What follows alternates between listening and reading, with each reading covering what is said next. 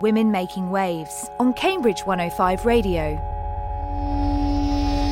Susie, something that you said during that interview caught my ear. You were saying that you'd been at a talk and it made you really think about the way that you approached racism.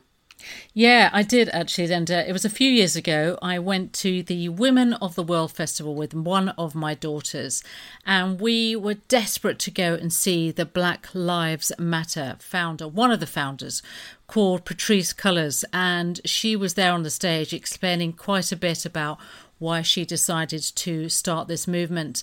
And I have to tell you, Linda, she was really good at being able to explain why this all came about and making us feel that we as individuals had to do something about it. It wasn't just about being a collective organisation. We had to not be so passive as white people. And I came out of that talk both enlightened, wanted to know more, and absolutely felt a little bit uncomfortable about myself. Not awfully. I didn't come out thinking, oh gosh, I didn't want to do it. It just enlightened me, and it was all almost like a harsh truth that had to be said. And I went away with my daughter, and we both felt that we were thinking about it, and we still do. We think about how we as white people can help this situation as well, and not be passive about it. So it's the not being passive that's the great thing, really.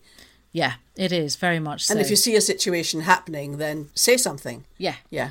Yeah, that's how I looked at it. You're absolutely right, Linda, that it is about saying something and standing up and really having some empathy with people who are in situations where you feel they are getting abused racially and just being allowed to recognise it as well. So that was really important for me. It made me feel uncomfortable, but I was absolutely fine with that.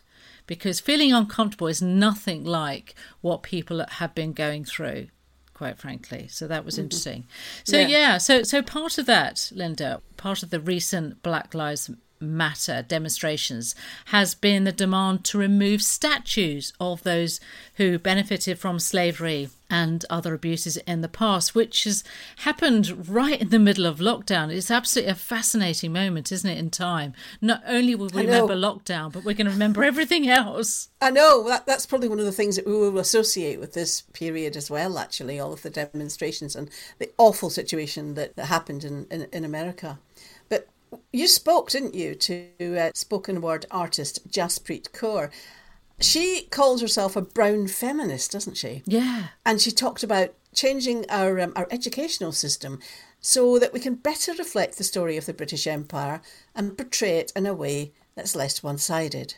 As a teacher in the classroom and within the education system, having these conversations about decolonising the curriculum, and especially the history curriculum as a history teacher, was something that I've been really passionate about the fact that I've had to teach this curriculum over the last couple of years that is mainly Eurocentric, white male dominated, and doesn't tell the stories of women. It doesn't tell the stories of people of colour, and it's totally kind of ignored those narratives completely.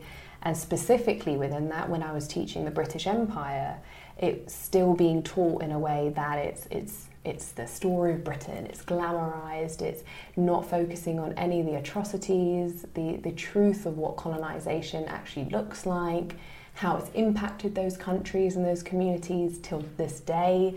There's none of that image in there. So it was up to me to tackle that within the classroom and then within the education system.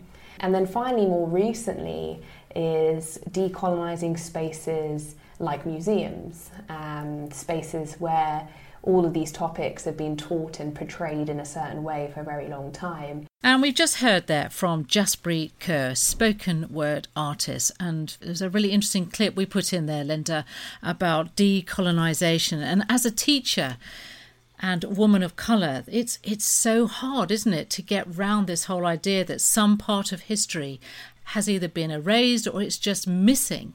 But of course there's further education as well, Susie. there is a better diversity in people getting into university, isn't there, these days? Which is a great thing. Yes, it is a great thing, and I'm so pleased that lots more opportunity is coming about at the moment. But one of the things that scientist Lynn Asante-Asare explains that she's really keen now to see more of the students, black students, staying in Cambridge and becoming academics. I don't think it's getting better at the graduate and sort of senior position level. So if anybody's been sort of following the news, you'll see that recently Cambridge had the biggest intake of black undergraduates almost ever, which is absolutely amazing. But what I try to explain to anyone who wants to know where the issue is that at the higher level, so these are people who are going to teach you, people who are going to interview you, we're lacking diversity. So you can bring in as many black students, Asian students, and change the pool at the early level of their careers. But what we're not having is retention. We're not having students stay on to be academics or students get involved in teaching. And if you don't have that and you don't have people staying in the system, you're not changing the example. I don't regularly get asked, as a black female who was here doing academics, what did we do wrong or what could we do better? Or if you didn't stay, what could we have done to keep you?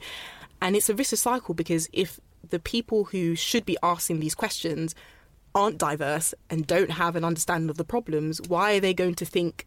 Do you understand? Oh, absolutely. If I stay and I was a black person on a panel or in admissions, I would be the one to say, hello, can you see that we don't have enough black researchers? We don't have enough Asian researchers, because I know that area and my eyes are kind of primed to see where there's a lack of diversity because I've lived it. Yeah. But the vicious cycle is that places like this don't have that diversity. So everybody there isn't really seeing where these problems are unless somebody speaks up and says. Some people might be aware of a statement where people say black people work harder, or as a black woman I have to work harder, or as a woman I have to work harder to get to the same place. This is not saying that black students have to do more revision to get an A-star at A-level, have to do more to get first class.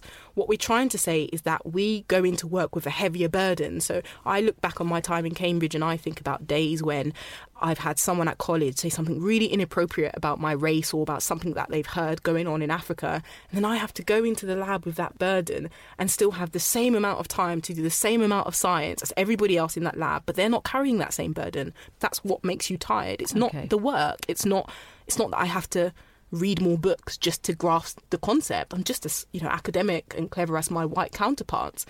But it's that I'm carrying burdens and I'm having people say things to me and tell me I can't do things. Or, if you're ever aware of what the media discusses when they talk about black academics, it's always about racism, or no, only less than 1% black academics, or, universities are complaining that there is racism, it's not being dealt with. It's very rare that you get good news about black academics in the news. It's always about not enough, racism, etc. So when I see a story like that, I'll be thinking in my head, oh my gosh, I'm sure my colleagues have seen this and I have to go into work and I'm basically representative of that community. It's hard. That's where the burden is. It's not the work itself. It's all the other stuff. So I get the impression then that you would like to see more said about what you can do. That's my absolute life goal. What we need to focus on is the celebration. What have we done well? And I always use the example of sports and music as an example, because you don't look at a black musician and think, oh my gosh, look at Beyonce, she's black. You've forgotten she's black. She's just a good musician, right? And the same for sports people, that you celebrate them for what they've done well and you don't really care what colour they're from or whether they were from South London or not. And that's where we need to get in areas like medicine and academia. Look, celebrate us because we've got that A-star and we've got first and we're doing whatever. That was Lynn Asante-Asare talking about the need for more diversity at higher levels of education. And the arts, of course, are affected by inherent racism often. Casa Pancho, MBE, is a ballet dancer. And when she was a student, she was shocked to find a complete lack of black or Asian ballet dancers. And so now we'll be able to hear a little bit from Casa Pancho, MBE from Ballet Black. I started Ballet Black because at that time in 2000, one. I was at professional dance school and was really surprised when I had arrived there 3 years earlier that there were no black people or mixed race people on the teaching staff, in the student body, as someone from a mixed race background. And because I don't look like my father is from the Caribbean, I would hear a lot of comments from teachers about black students having flat feet or big bums, or saying things like, that girl's not going to be able to turn because she's got too much hair, referring to her natural afro hair. And I thought, well, that's interesting, isn't it? You don't know who's listening to what you're saying, so you don't know that you're being really offensive. I mean, that's the generous view. And so I decided I would write a dissertation about the lack of black women in British ballet. And my feeling has always been, you need to go to a show and see yourself reflected everywhere. In the future, hopefully, things will change. But I don't want you to go along to a show if you're a young black girl or boy and watch and just see that one dancer at the back that looks like you. I want you to come and see role models all over the stage. And they all might be slightly different, like someone, might wear their hair like you do, or someone's got braids, or, some of them are mixed race, some are black, some are Asian. So it is diverse in itself, but it really upset lots of people. What was the sort of harshest reaction? Probably people saying, well, if I start ballet white, people will say that's racist, so how come you're not racist? And that was Casa Pancho, MBE, from Ballet Black, that you just heard there.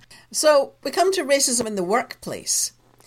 Much has been said recently about social structures, of course, and which hinder black people from rising up the career tree. But you spoke, Susie, actually, to a successful black barrister, didn't you? Afra Bruce Jones. I did indeed. And at the time, she was a baby barrister. She was just going to be qualifying to become a barrister. So she was just in the midst of exams and really, really tough court cases. Yeah, I remember her saying that when she was at school, and her parents always said anything's possible, and she had that in her head all the time, I think. Now, she was great. So let's hear from barrister Afra Bruce Jones. Until very recently, unfortunately, it's a very traditional profession. It's very dominated by white men, and it's very dominated by privileged people. It's something, even now, a lot of people think you have to have gone to Oxford or Cambridge to become a barrister. And when you actually look at list barristers, you go on Chambers websites, again, it disproportionately looks like everybody has gone to Oxford or Cambridge, or they've got a master's from Harvard, or they've worked for the UN. And actually, I've discovered the reality is a lot of people have done that, but also a lot of people haven't. It's something that was difficult for me. I think it was difficult to find somebody who looked like me, not just visually, but in terms of my background or who I was. It was difficult to find anybody who'd done this who looked like me. And it was difficult. There were lots of times when I was at law school where I sort of thought, maybe I'm being a bit mad in trying to do this, maybe I really am barking up the wrong tree. And I sort of said to myself, well, I give myself 3 years. If I don't make it, fine, I'll do something else. Because I didn't see anybody who I thought could relate to or just aspire to. Yes. But then actually once I got there, suddenly there they were. That was Afra Bruce Jones.